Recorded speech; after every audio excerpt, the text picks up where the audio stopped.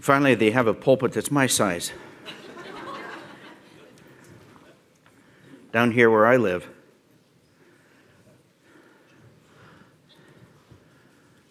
The book of Acts, chapter 18.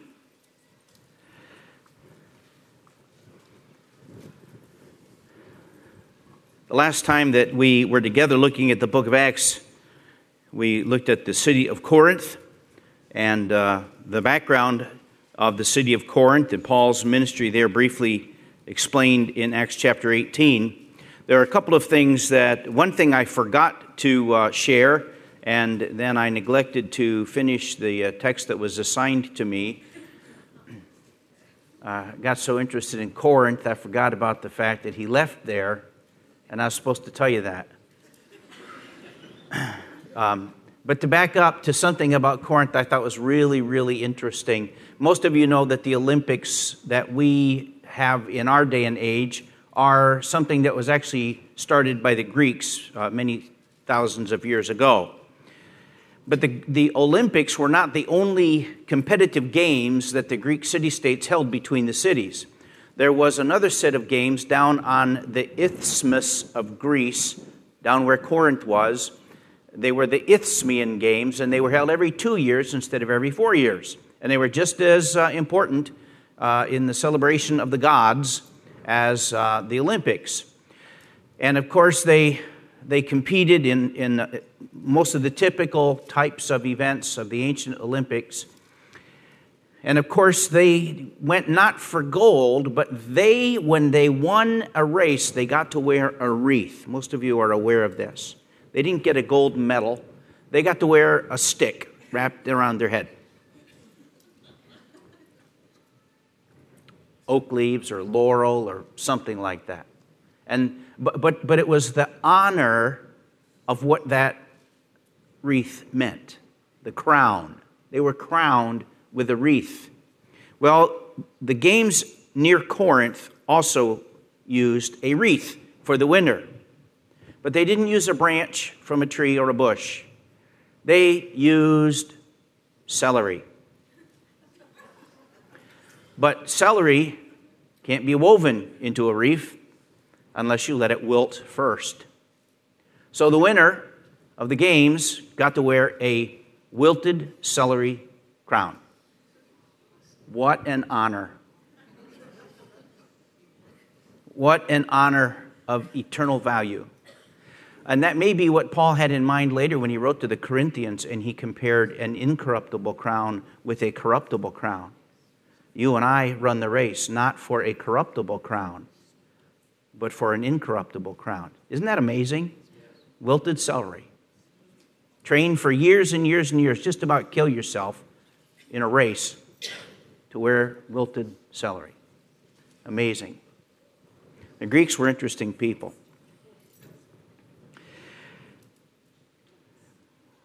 I want us to turn tonight to Acts chapter 18 and verse 18, and we will finish Paul's second missionary journey with him in a few minutes here. Paul, having remained many days longer, that's at Corinth, took leave of the brethren of Corinth and put out to sea for Syria. And with him were Priscilla and Aquila, the two Jewish people, the Jewish married couple that had come over from Rome. In Cenchrea, he had his hair cut, for he was keeping a vow. Cenchrea was a port city there in Greece. They left from there, and they came to Ephesus in verse 19. And he left them there. He left Priscilla and Aquila there when he left Ephesus to continue his travels. But we have an interlude here, verse 19. Now he himself entered the synagogue and reasoned with the Jews. When they asked him to stay for a longer time, he did not consent, but took leave of them. So we don't know how long he was there, but he was there for a while. He went into the synagogue, reasoned with the Jews, perhaps a number of times, we don't know. And they were interested in hearing more and asked him to stay. But he did not. He had a pressing need to continue traveling that we'll look at in just a minute. But he did leave Aquila and Priscilla there to continue sharing the gospel and discipling whoever had come to Christ. So this is the beginning of the ministry at Ephesus that we're going to continue to look at in chapter 19. It begins with Priscilla and Aquila. Now, in verse 21, he left Ephesus, saying, I will return to you again if God wills. So he set sail from Ephesus. And when he had landed at Caesarea, he went up and greeted the church, probably the church at Jerusalem. If you land at Caesarea, you're on the coast of Israel. And if you go up from there, you're going toward Jerusalem. And so he would have gone to Jerusalem to greet the church there. And then he went down to Antioch. Now, it's easy for us to read that in 2 verses. But we're talking about walking and sailing hundreds and hundreds and hundreds of miles. We're talking about many weeks of travel. He went back to the church at Antioch in verse 22 and spent time there according to verse 23. We don't know how much time. This is now the second time that the Apostle Paul has returned to Antioch after journeying to preach the gospel, to report back to his sending church on the work that God had done through him. We haven't taken time to study the theme through the book of Acts, but if you follow the work of the local church and the authority of the local church, it is very pronounced in the book of Acts. The Apostle Paul did not dream this missionary thing up by himself. He was teaching the Bible in the church in Antioch, and I think at that point was just expecting to stay there. But the Holy Spirit spoke to the church leadership and said, separate me, Barnabas, Saul, for the ministry to which I have called them. And then having proceeded a little further, the church sent them out. They were sent by the local church. God sent them through the local church. And Paul continues throughout his entire ministry to honor his responsibility to his sending church. He went back to it in chapter 14 and reported. He went back to it here in chapter 18. It does not tell us that he actually reported, but I have no doubt that that is exactly what he did. He shared with them the fruit of the gospel, the work that God had done in so many places, having reached all the way now as far west as Corinth. That is the farthest west up to this point that Paul has ever taken the gospel. He fulfilled the commission that was assigned to him by the church in Antioch. So he continued to remain accountable to them. He continued to be faithful to the task that they had sent him to do. And we ought to look at all of Paul's ministry as an extension of that one sending act of the church at Antioch in chapter 13. And so that wraps up his second missionary journey. And now in verse 23, having spent some time there, he left. He left Antioch. And we call this the beginning of the third missionary journey of the Apostle Paul. Paul made 3 major journeys that are recorded in the book of Acts. We think he made other journeys, perhaps later, after the book of Acts was finished. But he spent time in Antioch and left. I want you to notice where he went. In verse 23, he left Antioch in Syria, eastern end of the Mediterranean, and passed successively through the Galatian region and Phrygia, strengthening all the disciples. This is where he had started or journeyed on his first missionary journey. On his second missionary journey, he went back and visited those churches, strengthening the brethren, and then he went on to reach new areas.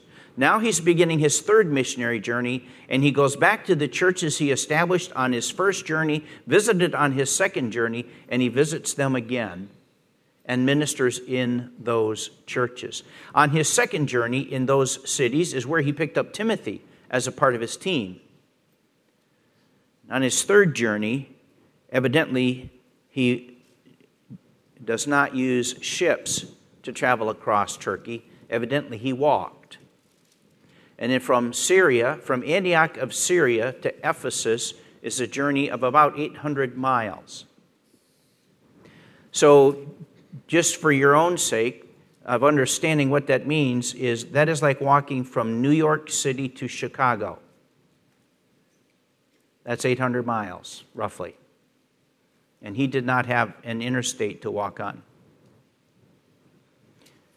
It was a journey always fraught with dangers, and we read other records of some of those dangers.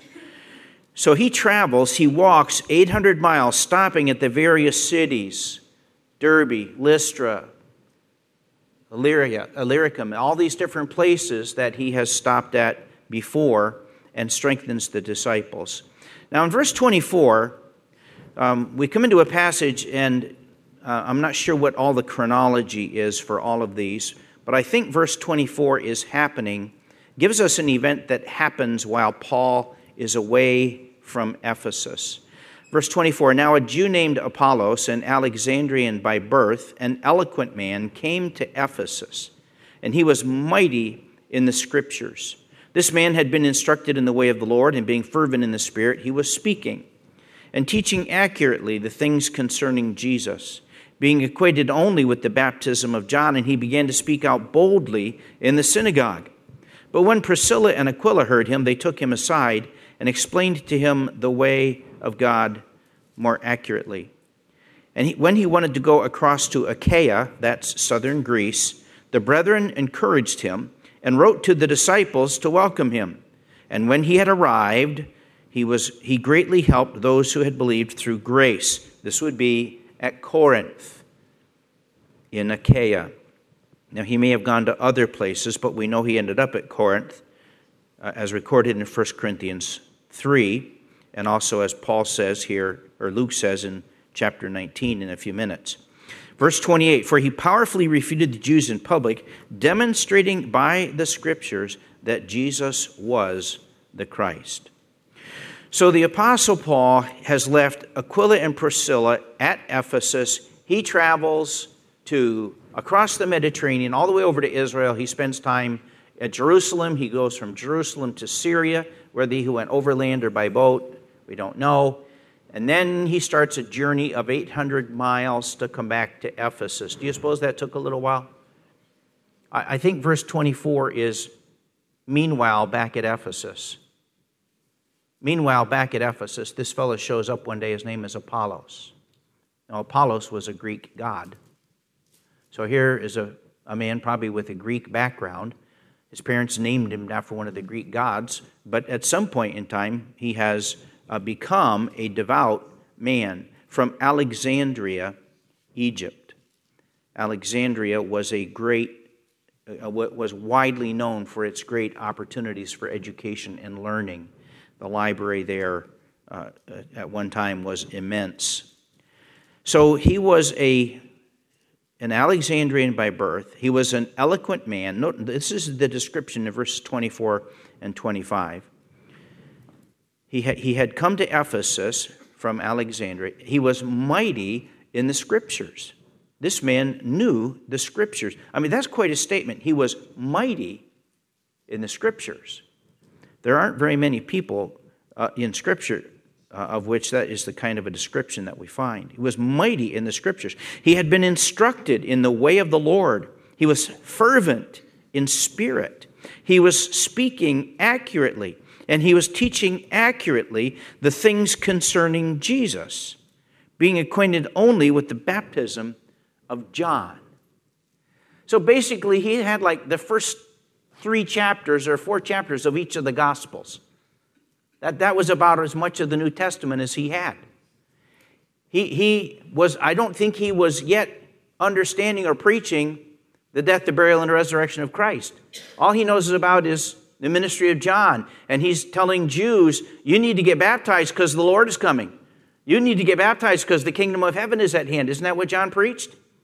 You need to repent and get right with God because the Lord is coming. The Lord is coming. The judgment of the Lord, Malachi chapter 3, Malachi chapter 4. The day of the Lord is here. The forerunner has come. John has come in the spirit and power of Elijah. You need to repent and get baptized and get ready to receive the kingdom of God. That's the baptism of John. That's the message of John. That's what this man had, and boy, could he preach it. And there was nothing wrong with that message except it wasn't up to date. It wasn't complete. It was not at all unbiblical. In verse 26, he began to speak out boldly in the synagogue. This guy is telling the Jews, you need to repent. You need to repent and get ready for the coming of the Messiah. So Priscilla and Aquila heard him preaching in the synagogue, most likely. And they took him aside and said, "Hey, can we meet you for lunch? Can you come to our house for dinner? Hey, let's get together and fellowship. Boy, you preach right on the money. Boy, you're spot on. I want to tell you the rest of the story." Without Paul Harvey, of course. And so they shared with him, at the end of verse 26, the way of God more accurately. The rest of the message about Jesus Christ. The rest of the message about why Christ came and what he did, and his death and his burial and the resurrection. And the church, no doubt, gave him an understanding of the doctrine of the church. How long this took, we do not know. But they basically discipled him and continued to further prepare him for ministry. Some period of time must go by, because by verse 27, he's ready to go and preach the fullness of what he has learned. And I don't use that word in the way that it's taken today as a full gospel, but the gospel in the complete message of the New Testament work of Christ. By verse 27, he's ready to go. He's ready to go out and minister in other places. And he has this desire to go over to Achaia, which is the region where Corinth is located. And he wanted to go there and minister the gospel. The brethren encouraged him. So we have the indication right there that there are some believers in Ephesus. This may be the fruit of Aquila and Priscilla's ministry. There may be some people that moved into the area as well. We're not told, but evidently that's the core group from which the church at Ephesus continued to grow and become more thriving. So the brethren encouraged him to go to Achaia. They wrote to the disciples there, probably at Corinth, a letter of endorsement to welcome him.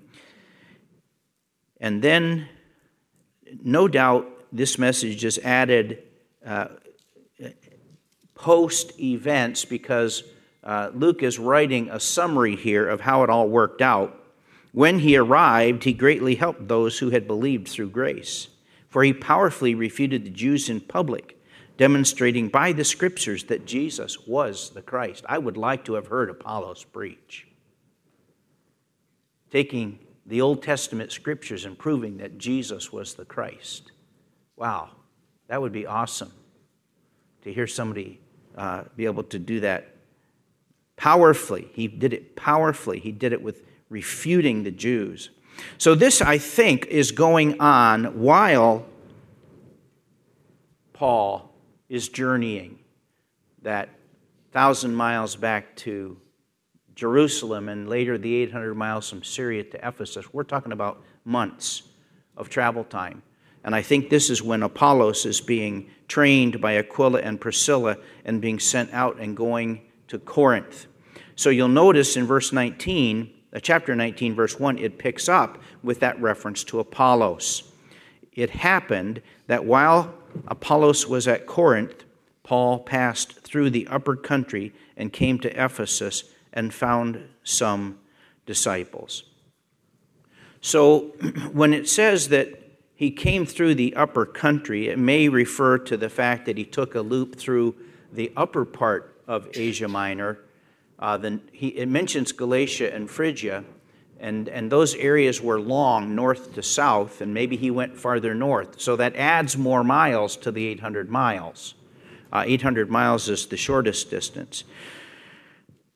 It is while Apollos is at Corinth that Paul finishes coming across Asia Minor and ends up at Ephesus. Now, Ephesus was another seaport.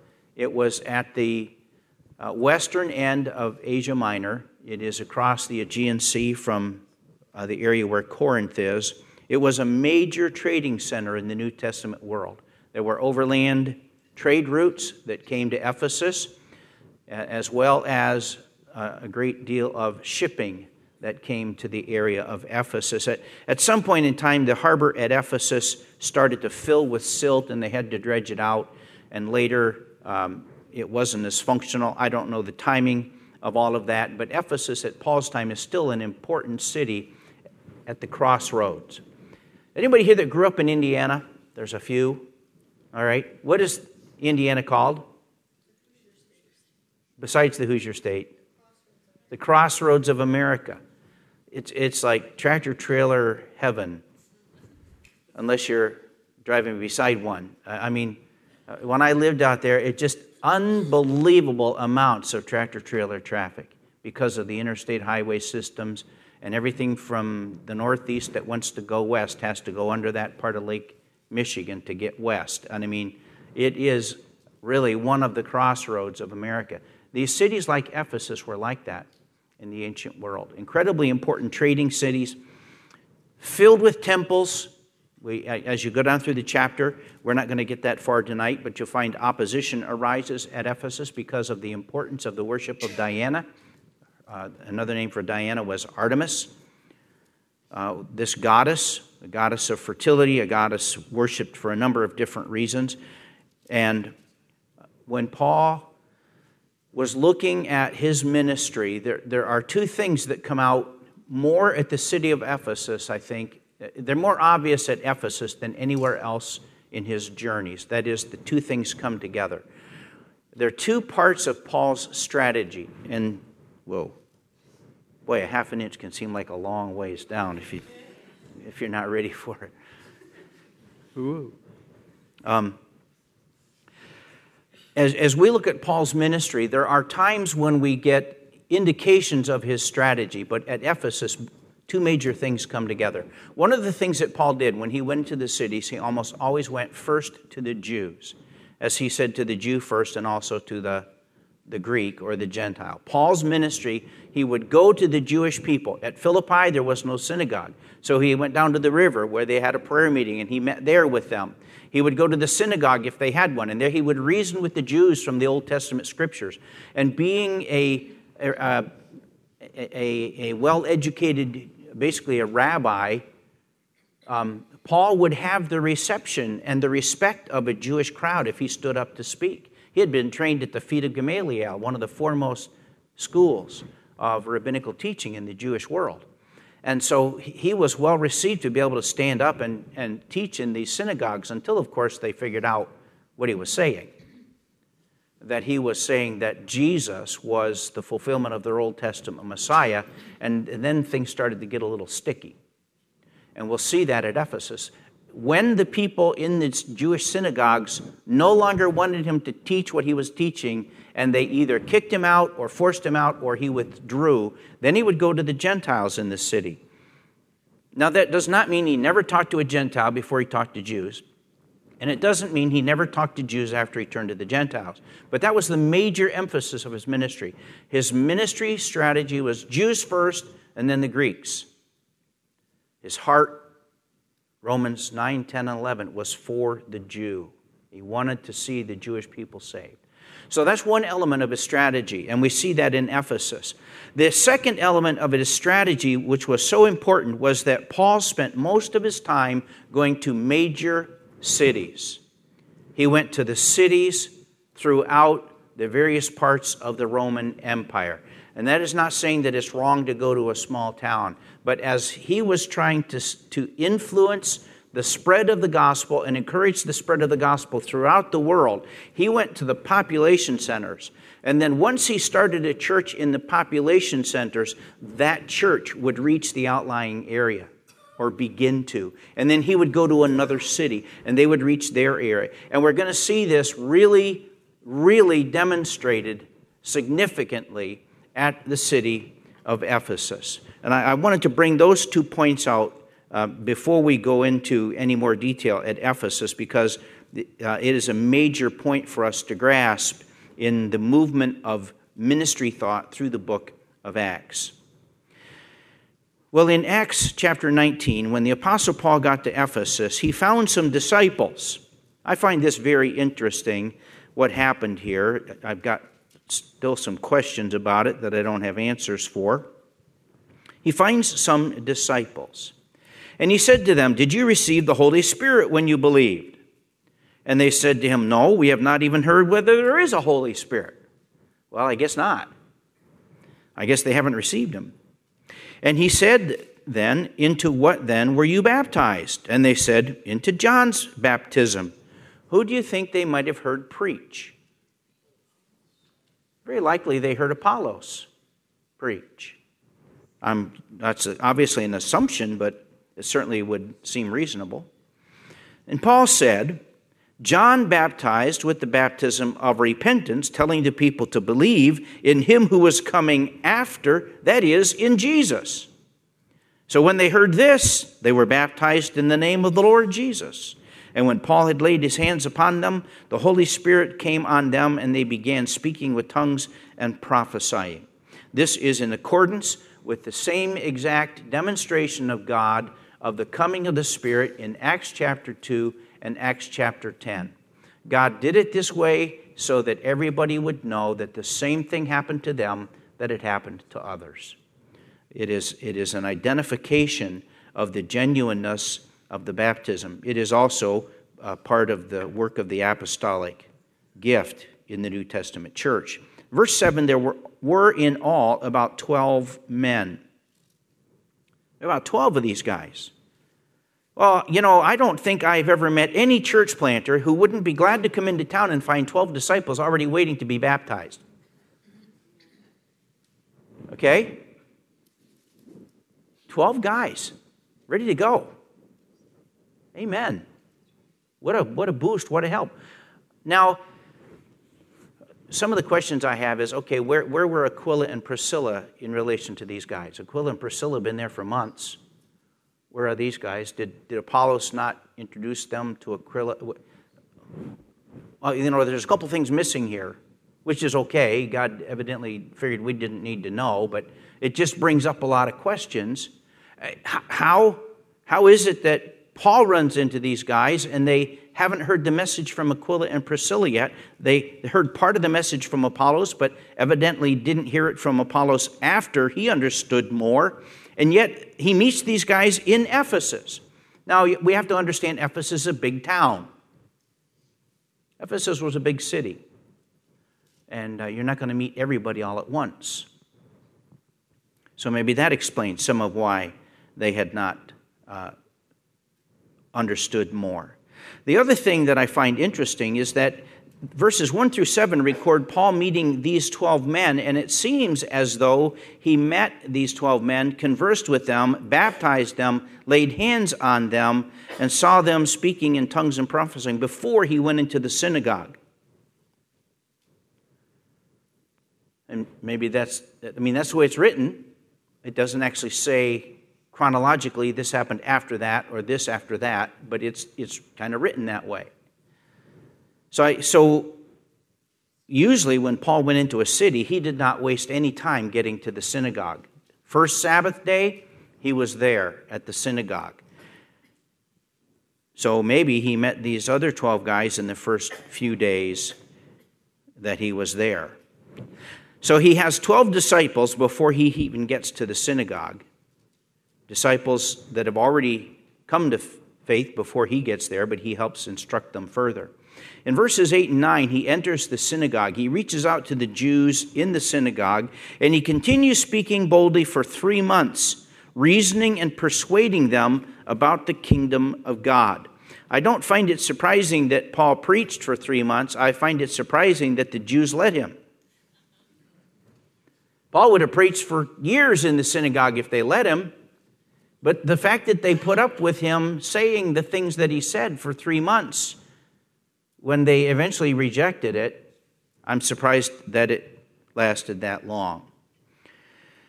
So he is reasoning. He is persuading them. He's taking the scriptures and he's saying, okay, look at this scripture. Look at this. I can only guess that he went through the Messianic Psalms, that he went through Isaiah, that he went through Zechariah, that he went through Zephaniah, that he went through Malachi, that he went to all these Old Testament passages that point so clearly to Christ. He said, look at this. How do you explain this? And look at what Jesus did. Look at Isaiah says he's going to be born of a virgin. Now, look what happened. And he's presenting to them the truth from the Old Testament, that Jesus is the Messiah. And he's reasoning about the kingdom of God. But in verse 9, we find the typical response of the Jewish people in almost every city where he went, when some of them were becoming hardened and disobedient. Hardened to the truth and disobedient to God. Disobedient to the gospel. And they were speaking evil of the way before the people. The way is an early reference to the gospel, the pathway of salvation, the walk of the believer in faith. They were speaking evil of probably of Paul and any who would follow him. And they were doing this in front of all of the people in the synagogue. So he withdrew from them and took away the disciples. So Paul began by reaching out to the Jews. He boldly and confidently explained to them the gospel. But when the resistance came, as it so often did, he was very much willing to withdraw and then spend time with the disciples. Notice at the end of verse 9, it says, he took the disciples away, and he reasoned daily with them in the school of one Tyrannus. Does the name Tyrannus sound familiar? Like the dinosaur? Tyrannosaurus Rex, the terrible king. This guy's name was terrible. Tyrannosaurus. You see the word tyrant in there? Well, the poor guy got stuck with the name. I don't know that that's, what he was like in his disposition, but he was, whoever this was, this man with this Greco-Roman name and some kind of a school, perhaps it was a philosophical school, he lets Paul use the building or the area, whatever it was. And so Paul met daily. You see that? He met daily with them in the school of Tyrannus. So the disciple, and perhaps he's reasoning also with those who are the students of the philosophers, as he did at Athens. I don't know. But he is daily teaching the Scriptures. This took place in verse 10 for 2 years. It took place for 2 years, every day. Over 700 opportunities to have a class with the Apostle Paul. That's awesome. That's awesome. Back in Jerusalem in the early church, they met every day with Peter and James and John and the others, and they listened to the teaching of the Word, and they prayed together. And we see what wonderful fruit there was in Acts chapter 2 and following from those daily times of intense instruction in the temple. And we see that same thing here. So Paul continued this ministry of outreach and of instruction, of nurturing, of discipling, of edifying the saints for these 2 years. And so fruitful it was. Notice the end of verse 10. So that all who lived in Asia heard the word of the Lord, both Jews and Greeks. Now, Asia is not the continent of Asia that you and I think of. Asia in the Roman world was the western end of what we call Turkey. It was the province, the Roman province of Asia. So it was the region of western Turkey. So Paul is in one place for 2 years teaching. And in those 2 years, those people have been well instructed in the Word, and they have gone out to the other cities and towns. And you can read at least 7 of those names in the book of Revelation. That's where those cities are. And these people have gone out with the gospel. Paul's in one place teaching, instructing the church. And what is the church doing? It's reaching the area around it. Paul went to the cities reached the areas. The Apostle Paul is training people here in the Word of God, and they are going out with the gospel, and people are being saved in town after town after town. Both Jews and Greeks in the whole region, people are coming to Christ. Other churches are being planted during this time. So here we see the strategy of Paul of going to the cities so that they can reach the area around them. It works. It's effective. Ephesians, the city of Ephesus and the church at Ephesus is one of the best examples in the entire New Testament. Now, while he is there, We also find that Paul was verifying his message by miracles. This is fully in accordance with the apostolic gift. Throughout history, whenever God has raised up a generation in which he has had prophets, he has given those prophets the ability to perform miracles to authenticate the message. There was a man named Moses. God called him to speak to Pharaoh.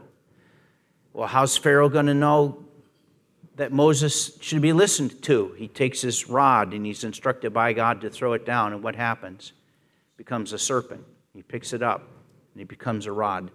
Moses was enabled to do miracles, not because he was so powerful, but because God had given him a message. And God gives miracles to verify the message. And quite often in Scripture, when that is given to one generation, it follows in a second generation. And so we find the successor to Moses is Joshua. And under Joshua, there were miracles. Joshua prayed that the sun would stand still. You think you've worked a long day. In the midst of battle, the sun stands still for hours and hours and hours, and the battle drags on and on and on so that they can vanquish the foe. There were many miracles done, both in Moses and Joshua. Later you have Elijah and Elisha, 2 generations of prophets, and God gives them the power to do miracles, not because they're such great men, but because the message is important, and God wants his people to pay attention. When God gives a message, he verifies it with miracles. And the last time he did that, of course, the 2 generations of Jesus Christ and his apostles. Jesus Christ verified who he was by what he did. He said, if you don't believe me for the word's sakes, believe me for the works. They're the same. They say the same thing. My words say I am God. My works say I am God. Believe it. And then the apostles, when they were authorized then to preach Jesus Christ for Jesus Christ, they were authorized by God and enabled by God to do miracles. Not because they were so holy and so powerful and so wonderful, they were such great men. It's because they had a message that God wanted verified. And God gave them the ability to verify that message with miracles. You can read more about that in Hebrews chapter 2. So Paul is working miracles. Verse 11, God was performing extraordinary miracles by the hands of Paul. And this is amazing, so that handkerchiefs or aprons were even carried from his body to the sick, and the diseases left them, and the evil spirits went out. That is pretty amazing. That's where all these television people get that idea from, by the way. Don't bother with those television people when they offer to send you a handkerchief. It's not going to work. At least not for anything like this. I don't know what it would work for. Unless you really, really need a hanky in your drawer. You just... Never mind. So God was working miracles through Paul, but then, interestingly enough, some tried to copy Paul's miracles in verses 13 and 14. But also some of the Jewish exorcists who went from place to place attempted to name over those who had the same evil spirits the name of the Lord Jesus, saying, I adjure you by Jesus whom Paul preaches. So these guys are going around trying to exorcise demons in the name of the Jesus that Paul preaches. But it was not a Jesus that they knew. There were 7 sons of one named Sceva, a Jewish chief priest, who were doing this. This is pretty amazing. But then I love the demonic response. It put these guys in their place. Verse 15, and the evil spirit answered and said to them, I recognize Jesus and I know about Paul, but who in the world are you? Yeah, I've heard the name Jesus. I'm not looking forward to seeing that one. I know who Paul is too, but you guys? I find that very interesting. That would have been an embarrassing day for these exorcists, wouldn't you think? Verse 16 says, the man in whom was the evil spirit leaped on them and subdued all of them and overpowered them so that they fled out of that house naked and wounded. This demon pounced this man possessed by a demon pounced on these 7 exorcists and really showed them who was more powerful, and it was the demon. Amazing stuff. Amazing stuff. I'm so glad God gives us a record of it to see, to hear, to know the power of the gospel, the power of God in the gospel, as well as the warnings to us throughout Scripture for those who are false messengers. The result of this false prophet, these false exorcists, and the opposition of the demonic spirit was in verse 17, that fear came upon all in Ephesus. This became known to all, both Jews and Greeks who lived in Ephesus. And fear fell upon them all, and the name of the Lord Jesus was being magnified. This may refer specifically to the church.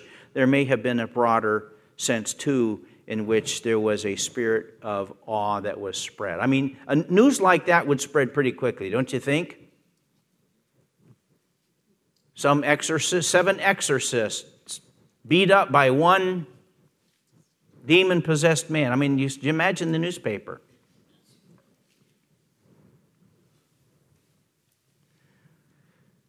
Fear fell upon them all, and the name of the Lord Jesus was being magnified. You know, friends, when we share the gospel with people, we just never know what's going to happen. We just never know. Sometimes people respond kindly. Sometimes they respond politely, thank you, and under their breath they're saying, oh, brother. Other times there's opposition. Sometimes there's debate, discussion. We never know how God is going to use the word and use the gospel. Our job is not to accomplish the results. Our job is to share the message. Our job is to share the message, as Paul did, as Paul then was able to verify the message with the authority of miracles. But when Paul did the work he was called to do, God worked out the circumstances so that fear fell upon them all, and the name of the Lord Jesus was being magnified. I'd say that's good fruit. That's good fruit. Paul's ministry was affirmed in these last couple of verses by much fruit, verses 18, 19, and 20, which is where we're going to stop tonight. Paul's ministry was affirmed by a great deal of fruit. Many also of those who had believed kept coming, confessing, and disclosing their practices. Many confessed, confessing sin, confessing worldly ways, confessing idolatries, confessing old habits that they wanted to get rid of and they were turning away from. Many of those who believed kept coming. Now, as a pastor, I can tell you it's really a wonderful thing when those who have believed keep coming.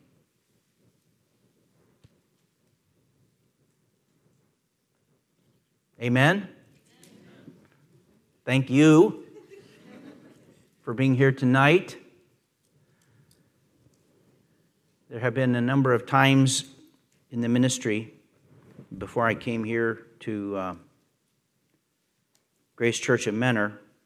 I pastored a church started as 45 people when I got there. Eventually there was about 120 people, and that's all we could fit in the building. Planted a church in Lafayette, Indiana. We had about 100 people when I left there. So I've never been the senior pastor of a big church ministry, of a large work. But in those churches of 100 people or so, one time after many years in New York, I sat down and I was just reflecting on, it just seemed like people come and people go, people come and people go, people come and people go. And I started making a list of all of the people, going back through prayer requests, prayer lists, attendance lists, just making a list of all the people who had darkened the doors of our church and come and shown some interest. And we had about 120 people in the church at that time, and I came up with a list of well over 300 people who had been sitting in the pews over a 15-year period of time. So around a third of them stuck. Same thing is true at Maple Hills. We've had far, far more people visit than stay. It's true everywhere. But these people kept coming. Those are the people that God uses in the church. That's fruit. That's steadfastness. That's faithfulness. God will bless. And he was working in their hearts. In verse 18, they were confessing. They were disclosing their practice. They were growing. They were becoming aware of things in their life that were not holy, and they wanted to be more holy, and they were willing to yield to the Spirit of God and the teaching and preaching of the Word, no doubt, that was going on. And in verse 19, many of those who practiced magic brought their books together and began burning them in the sight of everyone. This is where Christian camps and others get this idea of bringing things and having a bonfire and throwing all your worldly things in the bonfire, and not that that's a bad idea. Well, why wait until the youth group does it or the church does it? Just go ahead and get rid of the stuff. That's what they were doing. This was genuine. There were so many people who had gotten saved out of these superstitious, magical, idolatrous religions of the day that they had this accumulated pile of stuff, and they just wanted to get rid of it. And so they brought it, and they had this bonfire. And they counted up the price of them and found it 50,000 pieces of silver. Isn't that amazing? All that money they had invested in magic books and spells and charms and all the little trinkets and things that are going to bring you power and all of this idolatry, they had invested all of these funds. But when they found the treasure of Christ, they were willing to count it all as nothing for the sake of Christ. I would say that's fruit of ministry. They turned from the occult. They turned to the true Spirit, the Holy Spirit of God. And then we read in verse 20 that the word of the Lord grew mightily and prevailed. What a great statement. So the word of the Lord was growing mightily and prevailing. I'd like to know exactly what that meant. I mean, tell me what that looked like. Tell me what that looked like in the churches that had been started, in the people that were coming, in the maturity that was being manifested, in the people that were learning to teach the word and disciple one another and share their gifts in the local church and minister to one another. And wow. It's a clear statement. There's nothing unclear about it. We just would like the details. Well, someday, my friend, you'll get to meet the details. We can ask them all about it. The fruit of Paul's ministry at Ephesus. Now, the rest of the time in Ephesus is going to be a time of opposition, but that will be for the next time that we're back in the book of Acts in chapter 19. But you can please read ahead and see the opposition to the gospel that comes. You see Paul's response, and you see the end result. Paul was faithful to the ministry to which he had been called by the Lord. He was faithful to the ministry to which he had been sent by the church at Antioch. He was faithful to the gospel in the face of opposition. He was faithful to the gospel, taking it first to the Jews. He was faithful with the gospel in taking it to the Gentiles. He never flinched. He never stopped. He never failed. He just kept going. By the time we read Acts chapter 19, Paul has walked thousands of miles.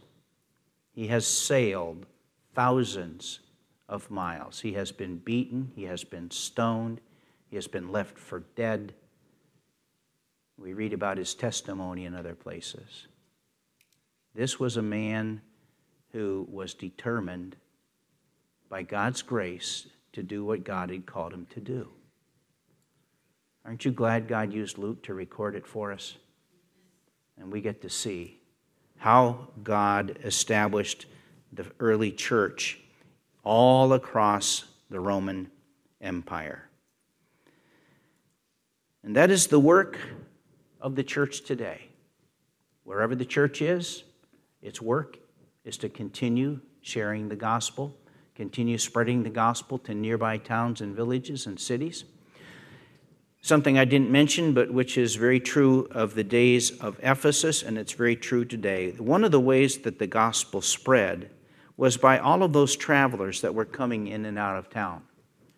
Caravans coming in off of the roads, ships coming in from the sea, sailors hearing the gospel, businessmen hearing the gospel, traders and merchants hearing the gospel, money changers and bankers hearing the gospel, and them just sharing it with those who are traveling, and the people in the caravan that got saved, they went back to their hometown and maybe stopped some places along the way, and the gospel just started going out by all of those contacts and conversations from those trade centers, those travel centers.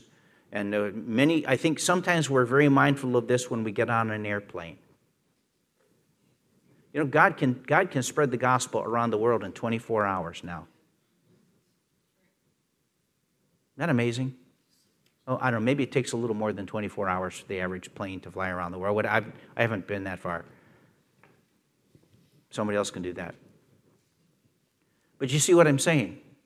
God uses today all of these contacts internationally to get the gospel out. And we ought to be alert to those things. Well, praise God for what He has given us the privilege of being a part of in His grace and work. We are a part of something that is huge to the glory of God. It is eternal for the everlasting glory of God, and it is all by grace, all to the glory of God. Will you stand with me as we close in prayer?